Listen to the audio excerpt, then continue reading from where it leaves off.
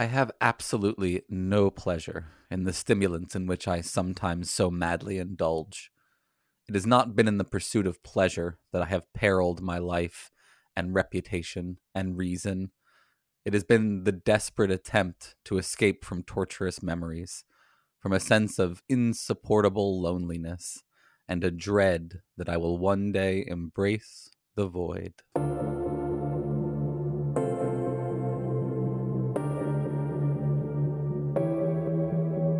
If anyone was ever going to make it back from the void, I suppose it was going to be you. Oh, well, one man's void is another man's piece of cake. What about the reality we left behind? What about the reality where Hitler cured cancer, Morty? The answer is don't think about it. People assume that time is a strict progression of cause to effect, but actually, from a non-linear, non-subjective viewpoint, it's more like a big ball of wibbly-wobbly, timey-wimey stuff. You are who you choose to be.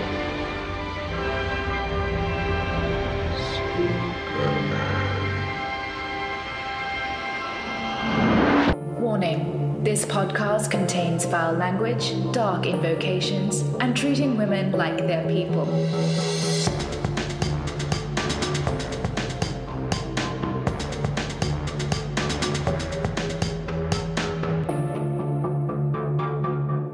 Welcome, friends, to episode 218 of Embrace the Void, where we are chemically dependent on you. I am your host, Aaron, and this week we are discussing addiction, both social and chemical. So, let's take a trip. Life ends in death, which we, as a species, are cursed with knowing, resulting in something. My guest this week is Chris Boutte, host of The Rewired Soul and author of the book Canceled Inside YouTube Cancel Culture. Chris, would you like to say hi to the Void? Hello, everybody in the Void. Great to be here. Yeah, thanks for coming on. We had a fun chat over on Rewired Soul a little while ago, and I wanted to get you on here to switch things around and pick your brain a little bit, because I think you've got some interesting perspectives on a couple of the issues that I'm often harping on this show. Yeah, it'll be interesting. I haven't been interviewed for a while, so this will be fun. We'll see how this goes. Right, you get in the habit of just asking questions and then sitting back and making somebody else do the work. Yeah, exactly. Yep. No, I totally understand. So why don't you help folks who aren't familiar with you a little bit? What sort of background do you bring, and why are you ending up making content? So, yeah, I have a long, extensive history, but basically my background in content is my mom's an alcoholic. She's been sober for, I think 15 years now, but she got sober when I was 20. She helped me get sober when I was 27. And yeah, since getting sober, when I got sober, I had no health insurance. I had no money. I destroyed my life. I wasn't even allowed to see my son. I had like a 10% chance of living. Fortunately, my mom was back up on her feet. She got me into a sober living house. It was like $500 a month. I went through 12-step meetings, but yeah, I stayed sober. I got my life back. My son's in my life. He's in the other room right now playing video games. And my life's amazing today. But after about 3 years, I started working in a drug and alcohol rehab facility, basically like peer support, because I'm a college dropout. So I don't have any credentials or anything. So it was basically peer support, and I love to learn. So I would teach other addicts in groups like what I've learned from my own experience, what the science says. But at a certain point, when I started making content, it was for a few reasons. One, the rehab I was working at, super high end here in Las Vegas. It was like 30 grand for a month if you don't have health insurance. And so aside from that, I also felt like there wasn't enough conversation around addiction, mental health and stuff. So I'm like, you know what? I'm going to make content. I can do what I'm doing at the rehab, put it on YouTube, help people for free, And that's what got me into starting content. My YouTube channel blew up around mental health, but we'll probably go into it later. Eventually I got canceled, and that got me really interested in, human behavior, psychology, moral philosophy, other aspects of philosophy. I when I had the internet coming after me in 2019, I wanted to learn as much as I could about human nature, and I just found my curiosity, and now I read hundreds of books and have authors come on my podcast and talk to Yeah. people. So Great. So yeah, so lots to cover there. I think lots of things that are going to be sort of relevant, I think, to our audience's voidy interests. So let's just start. We'll just go in sequential order there, right? So I think you started off talking about the addiction stuff, which is of particular interest to me for lots of reasons. I have my own sort of philosophical perspectives around the issues of free will and moral luck and things like that. And I'm curious, I guess, to hear a little bit more about what you were saying in terms of what you feel like helped you with getting sober, and what is the sort of information you try to convey to other individuals in the programs that you've worked in. So one of my things now is, and I say it all the time in my writing, like I even said it in the piece I wrote today, the hill I am willing to die on is the myth of meritocracy, right? Okay. And I think part of it is because when I got sober, I was going to 3 12-step meetings a day, right? It's like 3 meetings a day. I was in it. I got a sponsor. I was working the steps. I was writing, surrounded myself with sober people.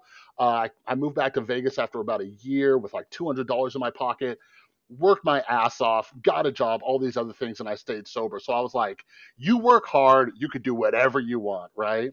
But 2016, when Trump got elected, that was really like when I was like, hey, let me see what the hell's going on with politics and stuff. And as I got more into like social justice and stuff, I realized that meritocracy is bullshit, right? So when it comes to free will, the decisions we make and the hard work, and working in a treatment center for 3 years, I realized how lucky I was, right? Like I've worked with thousands of addicts over the years, and I can't tell you how many of them have a family who is not supportive in any way. They're like, addiction is a choice. You did this, you're making bad decisions. And the family completely neglects the childhood trauma they put that person through, right? They neglect all those things. Or there's families who don't understand addiction, and people would come back from rehab. I had one guy who came back from rehab and his family threw him a party, right? Not just alcohol, but meth and all sorts of shit, right? Yes. So anyways, getting back to the luck factor, like, how lucky am I that my mom was 7 years sober? Not only was she 7 years sober, but she has a PhD in psychology. She's a clinical director at a rehab clinic. That's the person I had help me get sober. So when I started looking back at it, I'm like, no, this, yeah, sure, I did put in hard work, right? But I was given opportunities that a lot of other people don't have. And now I kind of see that in the broader spectrum of, poverty and work and, all sorts of things, and even education and stuff like that. Yeah, so this is very interesting to me because I'm currently like way deep into a bunch of research about the effects of changes in belief about things like meritocracy, free will, moral responsibility, all these things, and like the impacts on motivation in particular. And so like some people, I think, would read some of the data and be concerned that if someone like yourself were suddenly convinced that like that meritocracy stuff was bullshit, that like that could be a quick road back to sort of relapse for you. So I'm curious, when you were going through that sort of awakening with regard to meritocracy or something like that, right? This change in perspective. How did that interact with your sort of ongoing process about dealing with addiction? Do you feel like it changed it, made it easier, made it harder? Do you know what I mean? Yeah, so there's a quote. Someone brought it up on my podcast the other day in a conversation. There's that quote, like, about being able to hold two conflicting ideas in your head, right? Which is something, I love learning about and reading about cognitive dissonance, because I think it's just fascinating and hilarious, right? But anyways, we have to be able to hold these two competing ideas, and I remind myself of that constantly. I have to remember that, hey, there's a certain amount of hard work that you can do that can get you somewhere, but then you also have a certain amount of responsibility. And I'll tell you this right now, as a father, it's something that I have to think about even more, right? I tell this story often. I had my son watch the famous college admission scandal documentary, right? I Hmm. had him watch it. He's 12 years old. He's not going to college for like 6 years, but I wanted him to watch that because he is, I don't know if it's genetics or what. This is something else I've been curious about when it comes to motivation, right? Like he works hard. Like we don't pressure him. Like we're not the type of parents who are like, get good grades. But he works hard. He's a Hmm. gamer. He games his face off. He will always make sure his homework's done before he touches a video game. He just got into National Junior Honor Society. But anyways, I wanted him to know that, listen, no matter how hard you work, there's a chance that your spot might get taken by someone who has more money and more resources than you do, right? But that's Hmm. not an excuse to not work hard. So when it comes to sobriety and what your question is, I know that there's a certain amount of luck involved, certain amount of advantage, but that doesn't take away from my personal responsibility. And it's really hard to teach that to people because there's a lot of people who get sober, or even people like if we just eliminate alcohol and drugs, think about depression, think about anxiety, think about all the mental illness, think about all the homelessness because of mental illness. How many people don't have mental health resources? But Hmm. at the same time, how much access do they have? You know what I mean? So it's hard to think about the improvements we need in this country while also saying, hey, but here's what you do have and here's what you should do, work with what you have. You know what I mean? Yeah, and it's tricky that sort of two like holding those two things in your mind. I think that is one sort of approach that some folks will try to deal with when they're trying to make sense of yeah, it does seem like luck is really like running rampant in a lot of places, but we still need to assign personal responsibility or talk about personal responsibility. And Mm-hmm. I guess I've gotten to a place now where I think it's possible to talk about sort of what you ought to do while sort of fully acknowledging that what you're going to do, who you are, all of these things is still sort of entirely this product of luck. Um, and I also I wonder, I want to mention I don't talk about this a lot, but I've also had personal experience and family experience with addiction, and Mm-hmm. I think my personal experience has it feels like it has shaped possibly my perspectives about issues like free will and luck. Like it makes me feel more cognizant of not being in control of my own inner world or something like that. And I wonder Mm-hmm. if you find that to be sort of similarly true, and how we could sort of acknowledge that even your ability to have personal responsibility is sort of a part of this Mm-hmm. without sort of collapsing the whole motivational house of cards, as it were. Yeah, so it's interesting because the way my mind gets, maybe it's because I'm a recovering addict. I obsess on stuff, and for a while I was obsessing on free will and the justice system. So I Hmm. reached out. I'm like to Greg Caruso, right, legal Sure. philosopher. I'm like, yo, want to come on my podcast? So he came on and we talked about it, and yeah, like there's certain aspects when I sit and think too much about free will, I feel like I'm going insane, right? Because it's very tricky Right. and it's Sure. very difficult because for example, in psychology, in the world of addiction, there's the biopsychosocial model, right? So we got Hmm. biology, there's a certain amount of genetics, okay? So there's by luck of a place I worked, we were able to get genetic testing, and it was also verified through my grandma. We have the gene associated with addiction. Makes sense. My mom, my her twin sister is also in recovery, right? So there's the biological factor. There's genetic component, right? Then you have the psychological aspect, right? What if my brain just isn't wired correctly? Then you Hmm. have the social aspect. You have the environment. Things that can increase your chances of abusing substances are poverty, your environment, childhood trauma, abuse, right? So there's all these different moving parts, is what I'm saying. And Hmm. then the question is, how much personal responsibility do we put on that person?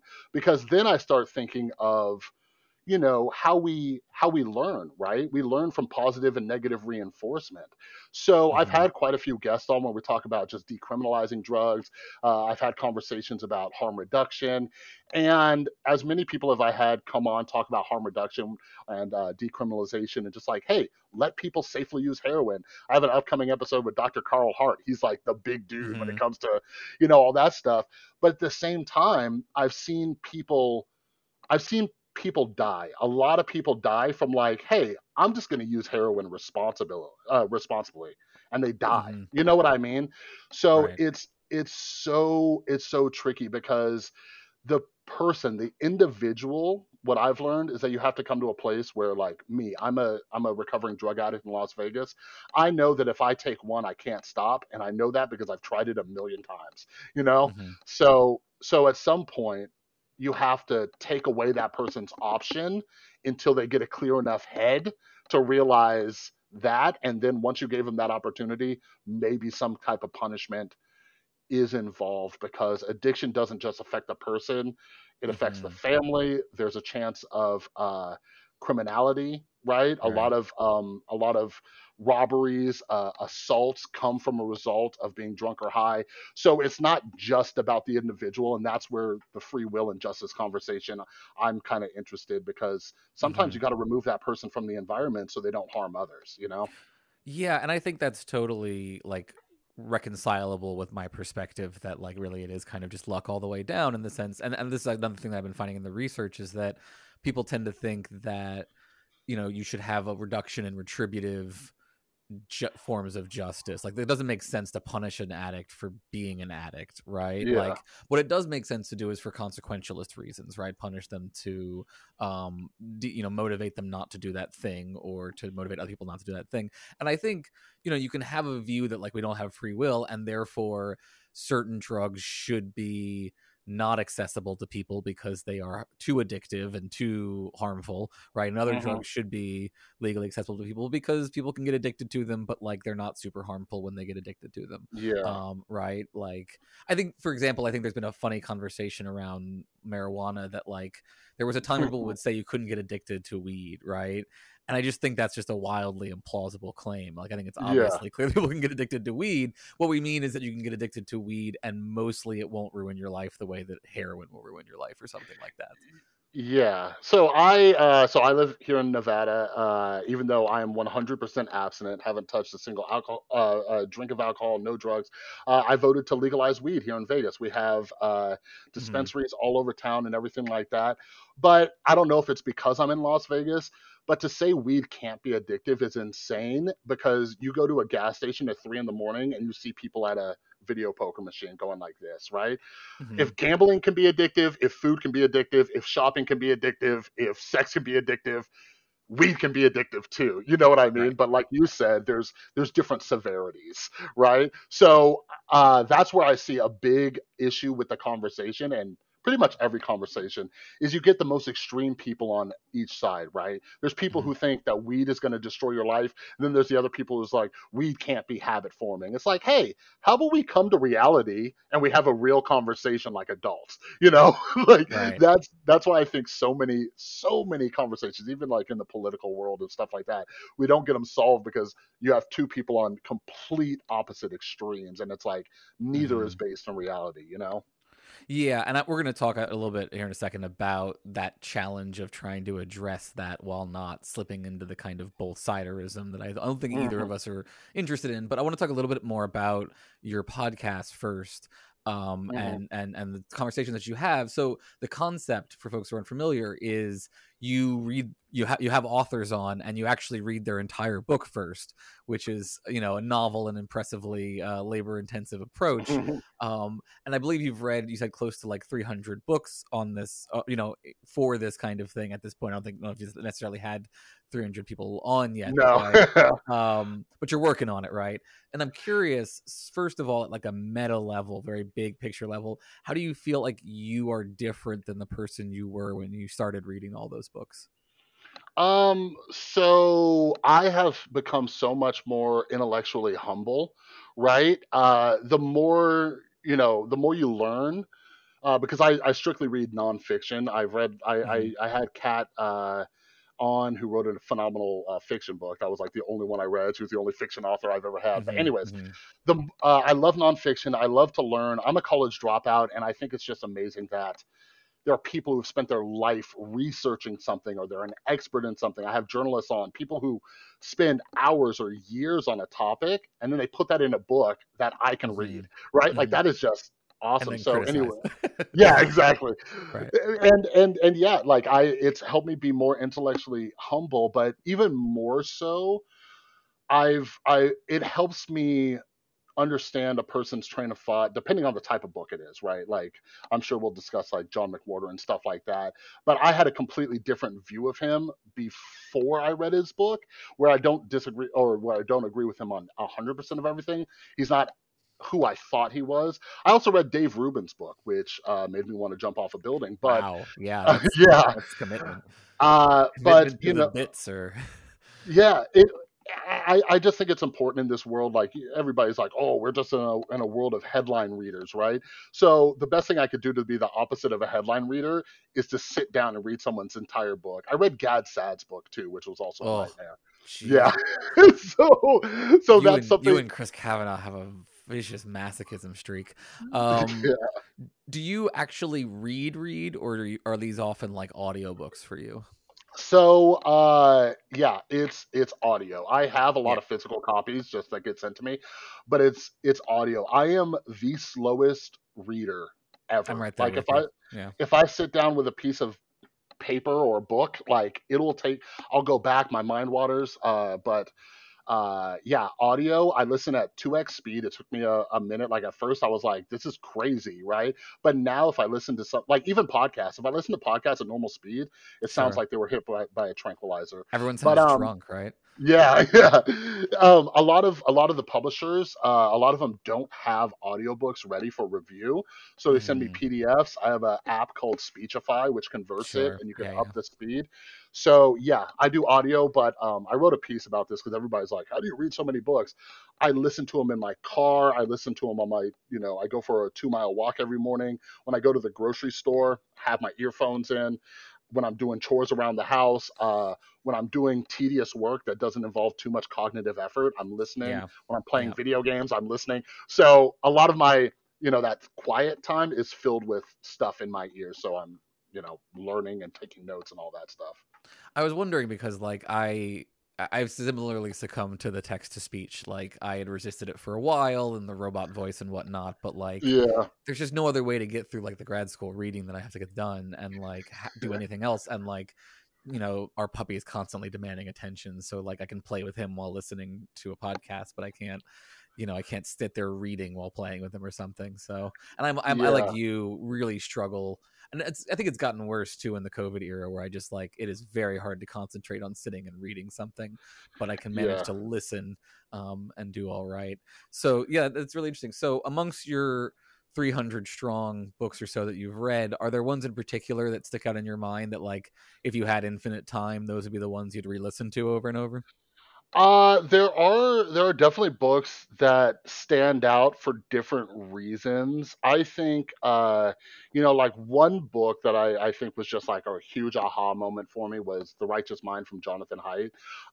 Even though there's like philosophical debates around his idea of like, the moral foundations theory and stuff, his book, like where I will give his book credit for, it was the first book that I read, which was by pure chance, because I'm sure other books have mentioned this, where it helped me understand that a conservative person from the South was raised differently than me, is thinking differently than me, and it's helped me be more empathetic. So I've read that book, a couple times just to get back into that. Sorry, wait, were you calling Haidt a conservative person from the South? No. He helped open my eyes. Sorry, and just realized, no. Because there's some debate to be had, obviously, right? Not nothing from the South necessarly, but like debates over his politics. But I think he obviously is self-identifies as a liberal, I believe.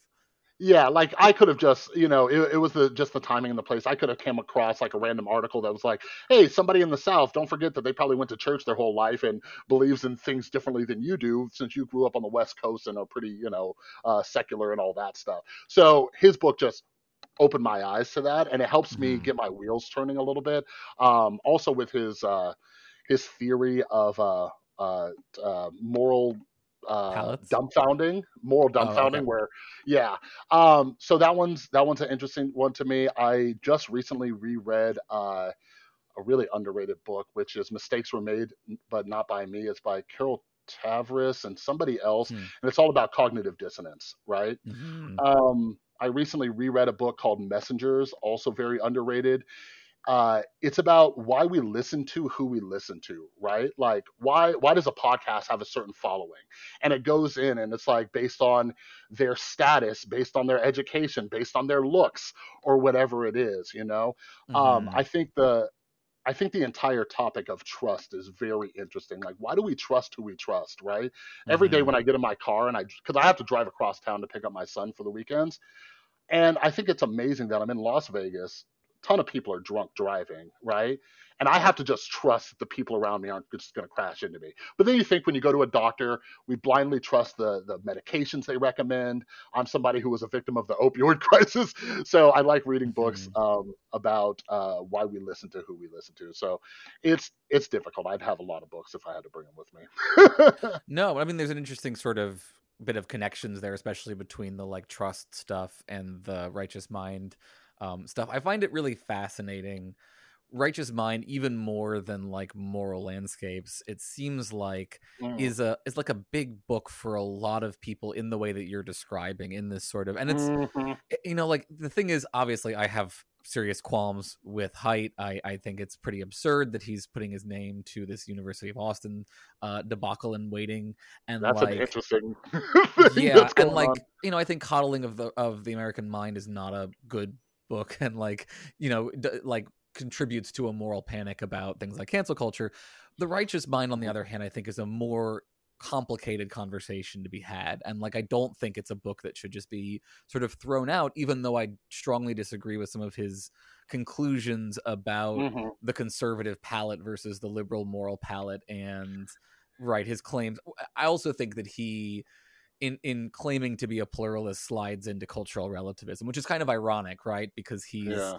a big picked up on by folks who are really anti-cultural relativism. But like if you read his description of his experience in a patriarchal society when he was doing anthropological work, and how he Mm. has this kind of pluralist turn, as he calls it kind of reads as like, well, what I realize is that like it's okay for some people in some cultures to like oppress women, right? And like Yeah. that sounds a little bit more like cultural relativism to me.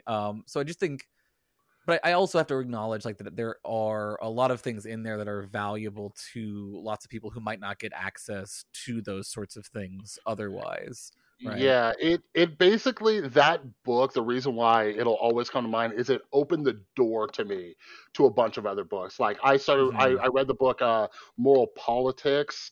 There's another book called Moral Tribes, right? Right. Moral Tribes, I And think, is a good response piece. yeah, yeah. So there's a ton of other books out there. Like I said, I think going back to the whole idea of luck, it's like that book came to me at the right place, right time, opened the Mm-hmm. door to different topics, because that's what a lot of books do for me is they cite different authors, different researchers, and then I take those notes down and then I go down those rabbit holes. You know what I mean? So Mm-hmm. that's why that particular book stands out for me. I've actually been really meaning to reread The Coddling of the American Mind, because when I got canceled on YouTube, I grabbed that book. I'm like, yeah, these freaking snowflakes and all this stuff, right? And Right. that was like 2.5, almost 3 years ago. And I've been wanting to reread it, because when you come back to a book a couple years later, you're in a different mindset and stuff like that. So I've been thinking about doing it and see how much I agree with, how much I don't agree with, because I've Yeah. definitely shifted back, because I think one place where you and I connect and why I had you on my podcast is I do definitely see the moral panic that goes Mm-hmm. on with the wokeness, and I'm like, whoa, we all need to slow down just a little bit. Yeah, and I think it would be possible to read your work and there like get a kind of, or listen to your work, right, and get a kind of like both siderism out of it. And I do worry a little bit that when you talk to someone like McWhorter, there's a bit of a credulity towards his thesis about wokeness as a religion. But I do also get the impression that it seems like you are critical at the moment, at least, of some of this, like you fall into this kind of growing category, it seems like, of get a grip centrists, right? Who like don't think that wokeness is perfect and think that it needs to be criticized, but think that like the amount of criticism that's going in that direction might be a bit excessive. So, but like to get us there, I think this is an interesting arc. So I want to talk first about your cancellation a little bit. Can you explain what sort of experience you had? And I assume, let's do this in the most sort of steel body way possible of, what were the people who were upset with you? Where can you feel like you understand now where they were coming from? Yeah. So for anybody listening, if you want a good picture of it, not only did I write the book, but I had a conversation with moral philosopher Kurt Gray, who disagrees with Jonathan Haidt. We actually go into some of his criticisms of Haidt towards the end. But anyways, I do think that the only people that this makes sense to is anybody who has an understanding of utilitarianism, right? Okay. So when I started my YouTube that'll be channel, most of our audience, so you're good there. Yeah.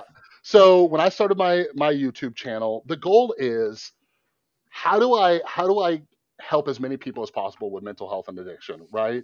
The YouTube algorithm isn't a fan of talking about overdose deaths and depression and suicide and stuff like that, right? Well, one day my girlfriend and a friend, they showed me some YouTube drama stuff. There's a gigantic YouTube drama community. All they do is talk about YouTube drama. I'm like, this is ridiculous. I would imagine, I always think about who the audience is, right? I'm like, who is watching this? Who is watching this celebrity YouTube gossip? Right? You're watching about toxic relationships, backstabbing, substance abuse, driving while intoxicated, all these things, and you're just watching it, right? And you're not getting anything out of it. And how many of those people are living a terrible life and they're just escaping through watching this kind of celebrity nonsense? So I sat there and thought, I'm like, okay, what if I can pull lessons from this drama, right? And the biggest this is example, gonna get really ironic here in a second, isn't it? Yeah. Okay, yeah. great. So I was like, so a great example is someone like Trisha Paytas. If anybody's been on YouTube, might have heard of Trisha Paytas. She's known for starting controversies. She's had substance abuse problems. At the time, she was in an abusive relationship. I have a history of abusive relationships from my addiction. So what I would do is there'd be drama around Trisha Paytas' relationship, for example. I'd make a clickbait headline, make people think it's a drama video. They'd come in, I would explain the situation, I would say how I can relate to it, and then say how I overcame it. Here's how I got out of a toxic relationship. Here's how I dealt with it, da-da-da-da-da, right? And my channel exploded with this method. I see. I could do that with someone like the Kardashians. I could do it with a TV show like the TV show 13 Reasons Why. I did some commentary on that, like what real life lessons can we pull from it? And it worked, but it really worked with YouTube drama.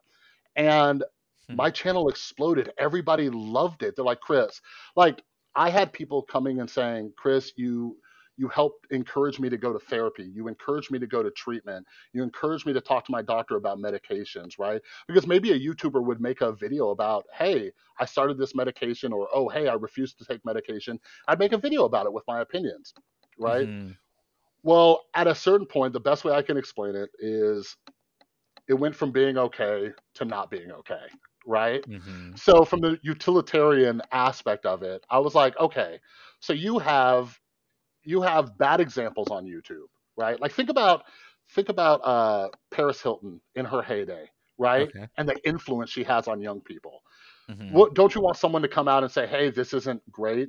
So that's the way I thought about it from the utilitarian perspective is I have tens of thousands of subscribers at the time. This person has millions. I'm punching up, right? They're making this public. I'm not stalking them or anything. I'm not violating HIPAA. I'm not going in and pulling, their medical records. I'm making a video about it. Well, I had plenty of YouTubers say, hey, Chris, thank you. Like, I didn't even recognize what was going on. But then you had people like Trisha Paytas and a few others who did have an issue with it. They're like, I don't like you talking about my life like this. So they didn't care that these drama channels were using their drama, but since I was taking the mental health or addiction aspect, it became an issue, spiraled out of control, bunch of rumors started, people claimed that I was I was saying that I was a therapist, which I never did. There's no video of me doing that. There was one guy who accused me of having his house swatted. Someone else accused me of telling suicidal people in my audience that they should kill themselves. Just a lot of misinformation came with the outrage mob. And there came a point where I couldn't defend myself. And at the very beginning of it, some people did try to defend me because they're like, hey, I know Chris. He has no bad intentions. He's a good guy. But the mob would then attack them. So they had to distance themselves from me. So I became very alone in that situation. And that's kind of the nutshell of it. So there are ethical and moral conversations that I'm definitely willing to have about it. But I do see an issue with the mob aspect of the internet because it happened to me. You know what I mean? So yes, I'm curious. So it sounds like, you feel like it was mostly overreaction or sort of whipped up by, this particular sort of outrage system. What are the parts where you do feel like there was some legitimate concern or something that like you would have been able to perhaps better address if it didn't come in that kind of packaging? So one thing that I definitely screwed up on was replying, right? Because ego does get in the way when you're getting a bunch. Like I was making a full-time living off YouTube. I'll be completely transparent. There were months when I was making $7,000 or $8,000 just from YouTube ad revenue. Like that's insane for a guy like me who's made most like 50 grand in a year, So I knew based on monitoring the drama community, responses get more views and all this other stuff. So when a YouTuber would make a video about me, I do a response, kind of sass them a little. So my ego and pride kind of got in the way a little bit. Definitely a place I shouldn't have gone. So that's one place I screwed up. The conversation, there's a conversation to be had around if a celebrity asks you to stop, right? Because the moral question that I have is if a person is making videos that could potentially influence young people in a harmful way, and then they ask someone to not make a public opinion about it, is that okay? You know what I mean? So, for example, going back to Trisha Paytas, she was physically abusive and verbally abusive to her boyfriend, and they would put that on the internet, and they have millions of followers, right? The guy she was dating was part of David Dobrik's crew and the Vlog Squad, so they're getting millions of views. These are names that will probably mean very little to our audience, but we get the concept. Yeah, so there's a question to be had. Like, if you ask me to stop commenting on it, is it morally okay for you to keep showcasing bad behavior? You see what I'm saying?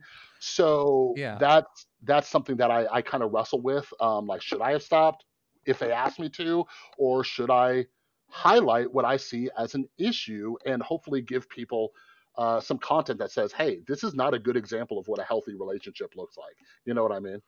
Yeah, and I'm not like interested in adjudicating. I think what I think is interesting here actually to me is, when you described it sort of generically as you were canceled, I think everyone in my audience is going to hear that generally as you were canceled probably for something you did that wasn't woke enough or something like that, right? Like that I think is the default assumption on cancellation. What you're describing doesn't sound like that though, right? It sounds like, there's this outrage machine and you got too close to the machine and got sucked into the gears. So here's something that I've been really interested in for years now since it happened to me. Is there's a wokeness in, or quote unquote wokeness, depending on how we want to define it, within the realm of mental health and addiction, right? So if you, I'm sure you've come across statistics, research that depression is at insanely high rates, anxiety, right? There are certain aspects of things like there's a dissociative identity disorder, multiple personality disorder, which is highly, highly controversial, right? Sure. And there are YouTubers who make content around this. Like they have DID and they make content like, oh, one of my altered personality. Anyways, I see. You're not allowed to talk about it or question it at all, right? And that is something that has not really hit the mainstream yet, but there is definitely a community around controversial aspects of mental health that they will just shut you down and not allow a conversation. I had to actually remove some of my videos about it because I was just tired. I was like, I Hmm. can't do it. Not gonna happen. So that's, I think that's where I started using I that see. term because I saw Hmm. the similar, the relatedness. So just real quick, touching on the John McWhorter thing, when I hear him say the religious aspect, it's, we're not allowed to have a conversation about this. This is my belief. This is 100% certain. That's Hmm. what it is. You see, Hmm. that's where I hear the religion of this thing coming from. Because if you talk to a evangelical, there's a certain point you're going to get to when you're trying to have a logical debate with them, where it's like, well, it's because God said so, and that's just not right. And that's where I'm like, oh, okay, well, I don't know if we can have a conversation. Yeah, and like I I'm sympathetic to that there is various ideologies that are less tolerant of having conversations right now, that I think they would argue that like those conversations have been had, and that like it is not necessary for people to keep having the same conversations over and over again. And I have mixed feelings about that, obviously, since I have people on who I disagree with and have the conversations as well. But like I'm also, I think, unsympathetic to using the term religion to describe what you're describing there. Because Mm. I think, first of all, it's insulting to religious people. Because you're basically saying what we really mean when we talk about something that's a religion is we talk about people who are ideologically intolerant. But like, I know Mm. lots of, religious people who are willing to have, serious conversations about their most deeply held beliefs, right? So Yeah. like, there's a kind of fanaticism that is being imputed to all religious people when we use that kind of language that to me puts that kind of criticism in the realm of like lowbrow new atheist argumentation. Do you know what I mean? So let me ask you this, because so I'm a college dropout, you're a grad Hmm. student, and here's where I wonder if there's a disconnect. Do you ever think that they're using a word like, I do understand that language is important, but do you Hmm. think someone like John McWhorter uses religion because it's easier for the analogy to get through to the average person, right? Like, Right. when we get, like, we can get really nuanced and all this stuff, because I 1000% get where you're coming from, but I also, I have a background in marketing and branding, right? Sure, and sure. and sometimes they're And for like, sure he's doing it for branding purposes. I think that's yeah. very obvious, right? Like it's a polemic. I think he's making a polemical kind of argument, and it is more compelling to call it a religion than to call it an ideology or to call it a Yeah. worldview or something like that. So yeah, Now, is that yeah. wrong?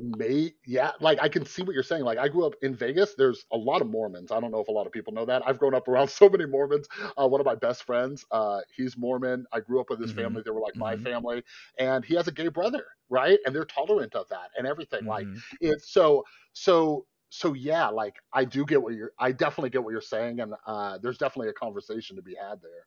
And I want to mention I think it's not just branding. So I don't know that McWhorter has taken the view of wanting to ban things like critical race theory in schools. I think Mm. he's, even though I would argue that he has contributed to the kind of moral panic that is promoting those bills, I think he has remained in opposition to them. But like someone like James Lindsay, who's another main person who does the woke as religion argument, is using that word not just to get political, like just get punched with regular people. It's because in his own twisted way, he thinks that if he can really nail wokeness as a religion, he can get it banned from schools because we have special rules about what religions can do where in our Mm. society, right? So Yeah. it's not just a semantic conversation. It has really serious real world implications for these kinds of arguments, it seems like. Yeah, yeah.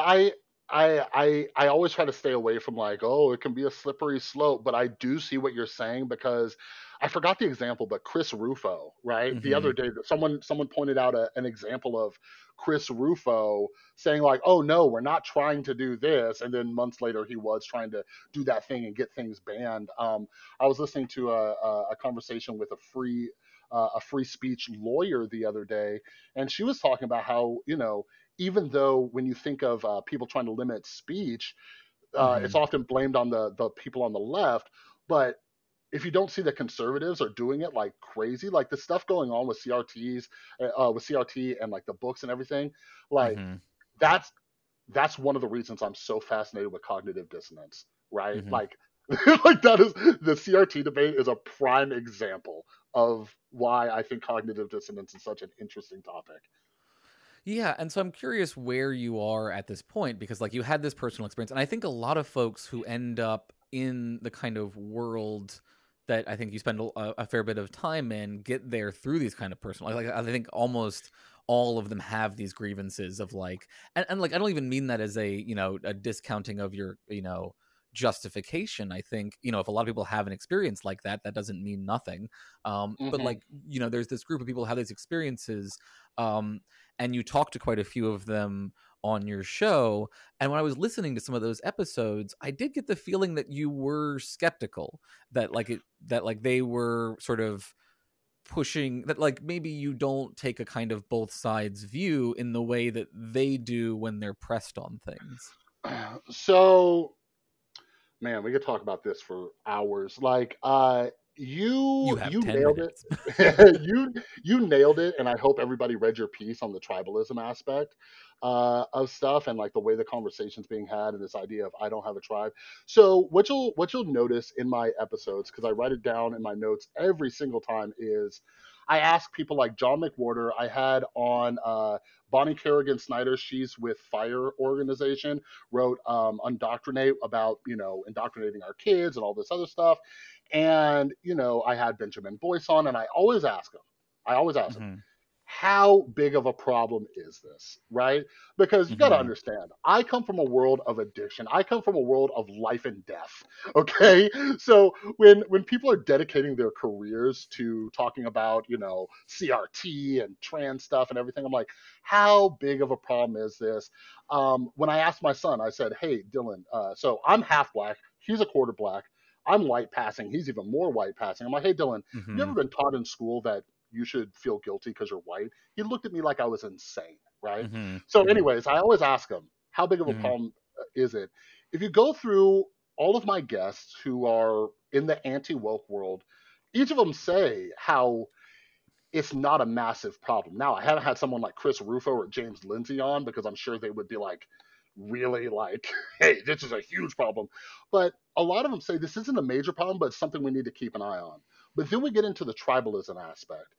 When you create your brand around this thing, you're creating that tribe. You're creating that moral panic, right? Mhm. When like that, I mentioned this in a piece I wrote today where I touched on Barry Weiss, where I think she's fallen into that, right? Mhm. Where going back to my own experience as a YouTuber, when you start getting a lot of traction, a lot of attention, a lot of views, a lot of downloads, a lot of whatever it is, when you start getting a lot of money, right? You're like, oh, well, I'm just going to play into this. I'm going to lean all the way in. So the problem is that you're eliminating this conversation around nuance. Like, go to any of these people's Twitter feeds, take Mhm. their last 100 tweets. I guarantee 90% of them are all on the same topic. You know, Right. they're creating that hardcore tribe. So okay, so that was a long way of answering your question. For Right. me, for me, everything's on a spectrum, right? Are there people that are these like prime examples of like the social justice woke warriors? Fuck yeah, there are Y- those people. But are Mhm. they everywhere? Are they running through are they taking over? Like, I don't think so, right? Mhm. Are there certain places where a teacher might have said, "Hey, if you're white, you're bad"? I'm sure it's happened. I'm sure there's a teacher who's like taught their kids that unicorns are real or something insane. But is it like a pandemic? I don't think so. You know what I mean? So Mhm. I'm on the spectrum. Like, I like having the conversations, but I'm always asking myself, how big of a problem is this? How much time, resources? Like, I only have so much shit I can care about. So you Mhm. better make a compelling point for me to care about your thing that much. And personally, right now, I don't think teaching kids about racial issues is our biggest issue. And I keep trying to look for evidence that it's being taught in X amount of schools. Like, because if you, I follow James Lindsay, even though I really don't like following him, but he'll share anything, like any Mhm. anecdotal story, he'll share it. I'm like, okay, well, if we have millions of schools and you have one story of a teacher giving their kid an Ibram X. Kendi book, Like I don't think that warrants like thousands of people talking about it. You know what I Right. mean? So that's kind of where I'm at, is people are Mhm. creating tribes and certain things aren't as big of an issue as we think they are, or some people think they are.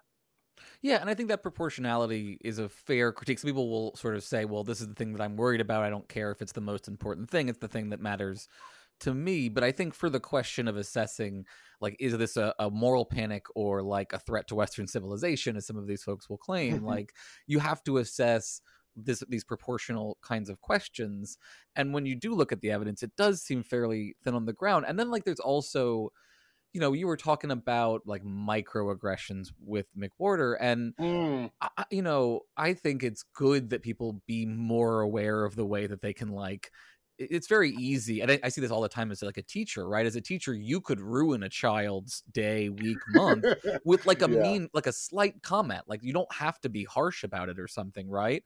So like, I'm very cognizant that like how I behave towards other people can really put them out of sorts. And I think, microaggressions is sort of part of that. But I also don't think that like it's something that a lot of woke people spend a lot of time actually talking about. I feel that there's a lot more time spent freaking out about the idea that some people have at some point discussed microaggressions than there actually is evidence that a bunch of people are getting canceled for microaggressions or something like this. Yeah. Yeah. I forgot I asked McWhorter about the microaggressions thing, because that was the whole that whole reason I asked him was about the spectrum aspect, right?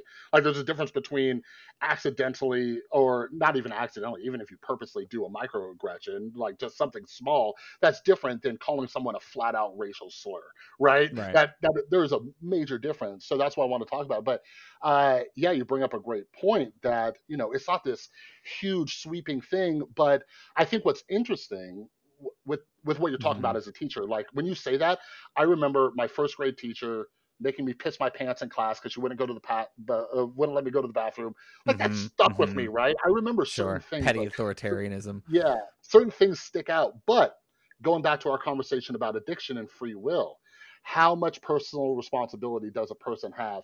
That's where I'm in the anti-woke agreement of, you know, if there's too much emphasis on like the what we say and don't say, right? Because I always ask, what is this person's intention, right? Were they intentionally trying to be harmful? Like, if Mm-hmm. I kept calling somebody by the wrong pronoun, I'm a dick, right? I'm a dick. Mm-hmm. Come at me, criticize me, whatever. But if I accidentally do it, that does not warrant a Twitter mob. You know what I mean? That doesn't Mm-hmm. warrant saying Mm-hmm. this is a terrible person, because I need to realize as a just for example, a fat balding guy, that I'm gonna when I went to the store the other day, this guy, I held the door open for him. He's like, "Thanks, big man." Right? I could take that as a microaggression, but I'm like, "Hey, fuck it, whatever." Some Mm-hmm. people might find the Mm-hmm. term "big man" endearing. So there's a certain personal responsibility I feel that we have, where we have to be like, "Hey, some people are gonna uh, accidentally offend us, and we got to kind of get over it." Yes, we can try to increase awareness, because I'm a huge mental health advocate. I that's my thing, if you will, right? So Mm-hmm. but I also try to give people the benefit of the doubt and be like, okay, what is their intention? Are they trying to be mean? Are they trying to be a jerk? Are they trying to, or was this just a mistake? Does that kind of make sense? Yeah, I mean, it does, and it's something that I think you see quite a bit in actually how people really genuinely behave, and this is why I really worry about like the sort of anti-woke part of the YouTube realm, where you have these people sort of constantly posting react videos of like people freaking out on other people. Like, the reality is, most human beings, I think, have no chance of having a seriously negative interaction with somebody because they misgender someone else. Like, and this concerns me because I have students who come to me who are like, I'm really nervous about misgendering people or something like that. Like, it makes me anxious, that this could potentially happen and I could, hurt somebody or get in trouble or something like that. When the reality, I think, is, they're never going to have that situation. Even if they do, it's going to be a non-starter. It's going to be like, you use the wrong gender, the person corrects you, and Yeah. you move on with your life. Like, I grew up in theater. I have actually misgendered people on the job, right? And like nothing happens. Like they say, actually, I prefer they, and it's like, fine, great, on with our lives, right? So, you know, I really think I worry that, again, just like the kind of outrage machine that is just about gossip, you know, there is this tribal outrage machine around anti-wokeness, and you know, everybody can pretend, oh, well, what I do on Twitter isn't who I really am. But like, you're doing that stuff for a marketing reason, right? You're doing it because you're pulling people into your brand, and that makes it part of your brand. Like, if you're a different person on Twitter, then who you are on Twitter is part of your brand, in my opinion. Yeah. So shameless plug, but the new book that I'm currently working on, it's all about how we're manipulated in ways that we don't realize, right? And one of them is that creating that bubble and sitting in those realms of these people who create a brand. Like that's one chapter I'm writing about in the book, where, like you said, like a YouTuber who makes these constant reactions of the woke, or like you've seen that Twitter account, Libs of TikTok, right? Sure, if I follow Libs of TikTok and I don't actually talk to a liberal, that's all I think they are, right? But here's the thing. Like, I don't know if you've seen like those Jordan Klepper clips of him like going to Trump rallies and stuff. I always try to remember, like, this is Comedy Central, right? They are editing that to show me the worst of the worst, the dumbest of the dumb, right? Like, there's an argument to be had that if you're at a Stop the Steal rally like a year after the election, like there's something going on with you.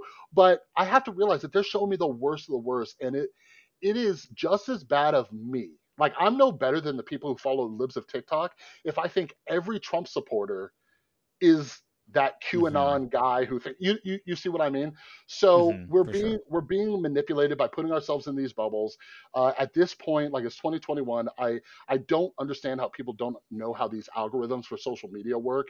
The more you like something from one creator, you're gonna be stuck in their bubble. The more I like a YouTube video, their stuff's gonna keep getting recommended. Stuff like theirs is gonna be recommended. Next thing I know, that shapes my reality.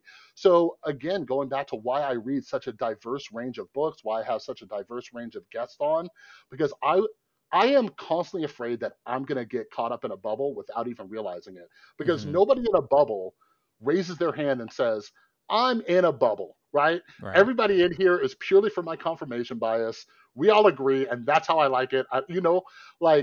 We need it. It takes extra effort to get outside of your bubble and realize that that is not the world just because you follow some accounts that show you the worst of the worst, you know?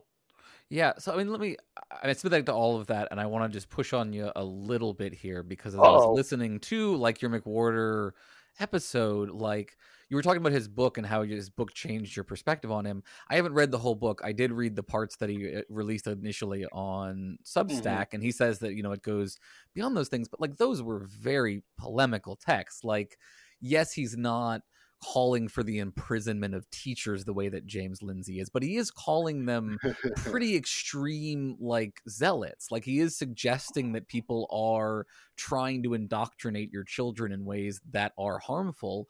Like, that is a pretty extreme position that it felt like he wasn't really successfully backing up, at least in those versions. Maybe he does better in the book, but I guess I'm curious to know, what was your impression? Because it seemed like you said your impression about him changed having read the book. What in the book sort of convinced you that he wasn't just kind of a slightly more well put together version of that? So on my YouTube channel, I used to start out every video saying, hey, welcome to Rewired Soul. We talk about the problem, we focus on the solution, right?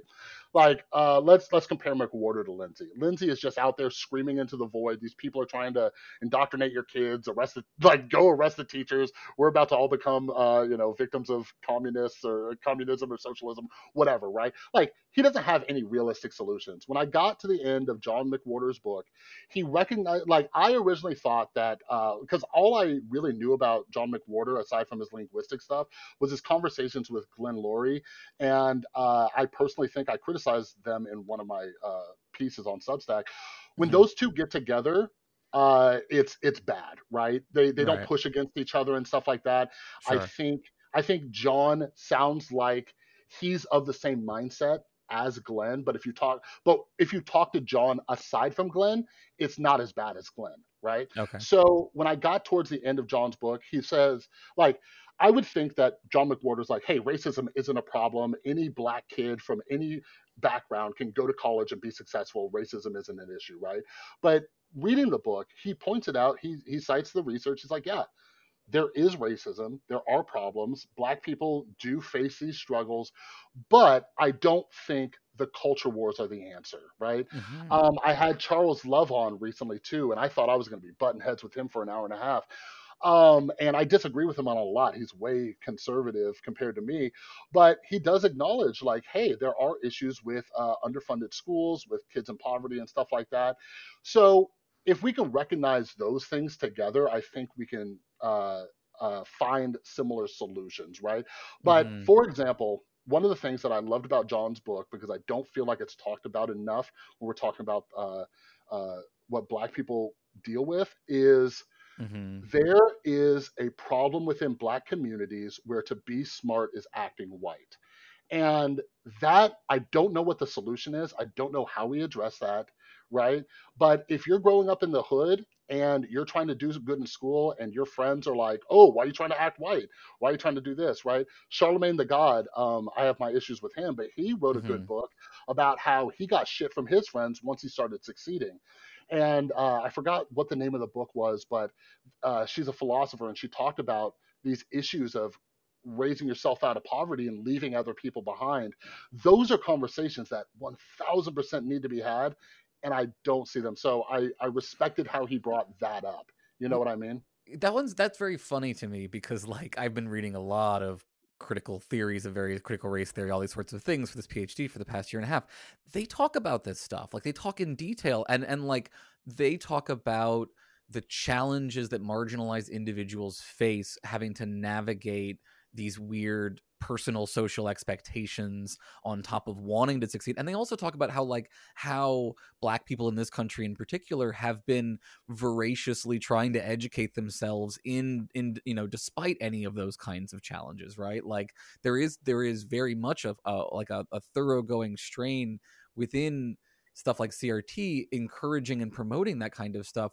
But my feeling is these same folks like McWhorter and to a larger extent folks like Lindsay are going to say, when those people talk about it, they're doing it in a way that infantilizes white people or infantilizes Black people, or like, treats them, as, easily manipulated or something like that, when they're all also trying to like having the honest conversation about that kind of problem that you're describing. And I guess it's frustrating to me because I don't ever hear anyone citing McWhorter to talk about how we have to address systemic racism. I hear them citing him about the first couple of chapters where he says that wokeness is a religion, right? It's the branding. It's all the branding again, Yeah. And that's... Go ahead. I guess the challenge, I think, is I feel like a bit of a Mott and Bailey here forms, where I want them to acknowledge that like they are doing those other things and working with these individuals who have these more extreme views, and in doing so are, in my opinion, undercutting their more salient points and contributing to a moral panic. But it feels like instead you get this like, well, I do talk about this some at the end of the book or something like that, even if no one ever really gets there in their conversations. Yeah. So, something else I love learning about since, my experience on YouTube is just tribalism, right? John, let's go, let's stick with John McWhorter. If John McWhorter tweeted out, hey, I think, so-and-so from my tribe is a little off on this one and isn't bringing light to the systemic issue, John will get shunned by half his audience, right? Right. So people are de-incentivized if you go against the grain. And that is a major issue because, there are people within John's audience who are going to read his book, right? But there's a large portion of them who only looks at his tweets, might listen to his conversation with Glenn. And I think Glenn, I would love to talk with Glenn because I had a guest that he had on, Laura Balzalon, who does a lot of she's a lawyer, law professor, and Glenn Laurie often neglects, he's always like, we need more Black fathers. And if you're gonna not talk about how Black men are arrested and imprisoned more than other races, you need to shut the fuck up about Black fathers not being around, because we need to quit locking them in cages if we want them to be around. So, but anyways, I think that's totally fair. Yeah, I do think that they need to call each other out more, which they don't. So going back to your article that you wrote, I I am somebody who used to be such a fan of Sam Harris, but I have started to dislike him over the years. But I will say, even though I 100% agree that he's tribalistic without realizing it, he's created a brand which he won't admit, but but he's better than most at calling out people within certain circles. Like that is where I think I'll give him credit because I don't see anybody from the anti-woke movement doing it. They'll stay silent. I've had some of them talk to me about it in private, and I'm like, then fucking say it publicly. Say it to your tens of thousands of followers. Like, say Mm-hmm. it, Mm-hmm. Yeah. because that's going to help us be less polarized and realize that there's more nuance to these conversations. But nobody wants to piss off their tribe because it can hurt their paycheck too. Right. No, I agree. And it is to varying degrees, I will say, a challenge on all sides, even though I think it becomes more problematic when people don't think they have this problem, right? It becomes easier to step into your blind spot, right? If you're in a place where you don't think you have them. But look, we're getting way over time here, and I could talk to you about this for a while longer, obviously, but I wanted to give you one last question before I torture you. I think you've done a good job here of sort of conveying where you're coming from. And I would like to hear if there's any other things that you think that someone like me, who is more woke sympathetic with all of the complexities that those words leave out, blah, blah, blah, right? What could I be doing more of, or what could my group be doing more of that you feel like would help? Because like you are like my target audience for things like that post-tribal article. You're the folks that I want to like hear where you're coming from without having you get red pilled into like climate denial or something. So I will say this, and this is only because you've been pushing back on me for so long. So I'll do you the same respect. I appreciate that. I think we talked about this a little bit on my podcast when you were on too. But you and your buddy, I always forget his name, deontologist. Sam. Sam, there we go. So both of you, like I watched your guys' debate on CRT with the insane people, right?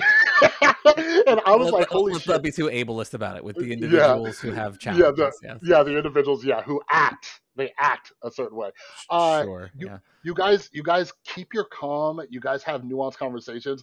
But since I follow you both on Twitter, I feel sometimes you guys fall into that category of if I pulled your last 100 tweets, they all look the same. Well, yours is a little bit better because you've been taught, but I think your only saving grace is that Dune came out recently, so you mix it up. so it's totally moral luck. Dune came out and it saves my content stream. You're not wrong. Yeah, but if I like Sam's piece, like if I'm just scrolling through right here, he does have a little skateboarding video. That's cool. But he shared like Tim Pool. He'll share screenshots of like James Lindsay, JD Vance. You know what I mean? For sure. Absolutely. That's where I get concerned, and I just what I always try to do is no matter how much I like or dislike you, I always try to think of it from your worst enemy. What are they seeing, right? So that's the only thing I would say. So like for example, we were just talking about calling people out. Like if I were you, like if you did, for example, come across something that you thought, like if Nicole Hannah-Jones said something ridiculous, and you just said, hey, I think this is a little ridiculous too, because there's people like me who might find as both siderism, and I had to get past my fear of that, But I wonder if someone like you or Sam doesn't recognize that you might be avoiding calling people out because your side might come give you some shit. So that's my little thing. Well, and like even if we're not actively like avoiding it, I do think there's a reality of you're not seeing those things because they're not getting passed around your community as much, and so you're not having as much opportunity to speak out on. And then, I do try to follow some folks who are critical of people like Nicole Hannah-Jones, so that if there is something like that, I can say, yes, this does seem like an overreach to me. Yes, this Kaepernick video does seem kind of cringe, stuff like that.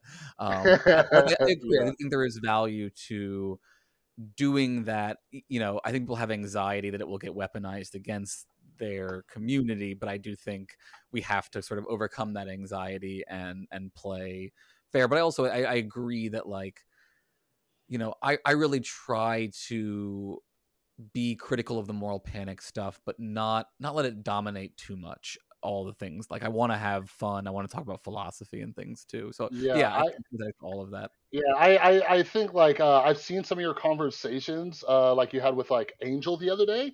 Hmm. You gave him a little bit of a criticism. You guys had like a Hmm. Twitter conversation, and I think people forget that you can like Twitter sucks for having conversations, but it is possible, Right. right? We could say like, hey, I kind of disagree with you. I just got to figure out how to do it in 280 characters. But I think we've also kind of demonized the kind of both siderism because I read so many books.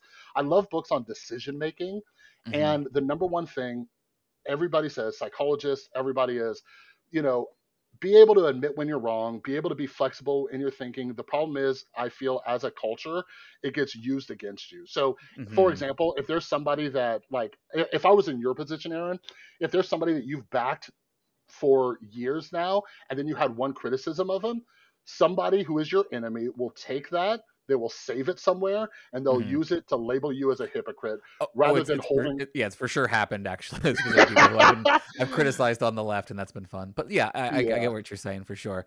yeah, This has been a lot of fun. Sadly, I now have to torture you a little bit. do it. So this is the enlightening round. Enlightenment comes from within. For folks who are just joining us, who are not familiar, I'm going to give you a list of things. You're going to tell me, are these things real or not real? Those are your only options. You don't get to define what real means, and you cannot hedge in any way. Real or not real. All right? Are you ready? I'm gonna do it better than anybody who's ever been on your podcast. Watch. And Oh, you're, I see. I yeah, see the confidence is high at the beginning. let's So do it. let's just to find out, just to check the things here. Is anything real? Yes. Okay, great. So we have to check, right? I know you're confused, but it's a Flossy podcast. So let's find out what things are real. The external world, real or not real? Real. Colors, real or not real? Real. Phenomenal consciousness, real or not real? Real. Free will, Not real. selves or persons, Real. genders, Real. races, Real. species, Real. morality, Real. rights, Real. knowledge, Real. God or gods, Oh, not real. society, Real. money, Real. numbers, Real. fictional characters, Not real. holes like a hole in the ground, Real. chairs, Real. sandwiches, Real. science, Real. natural laws, Ooh, real. beauty,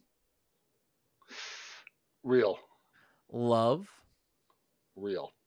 causality, Real.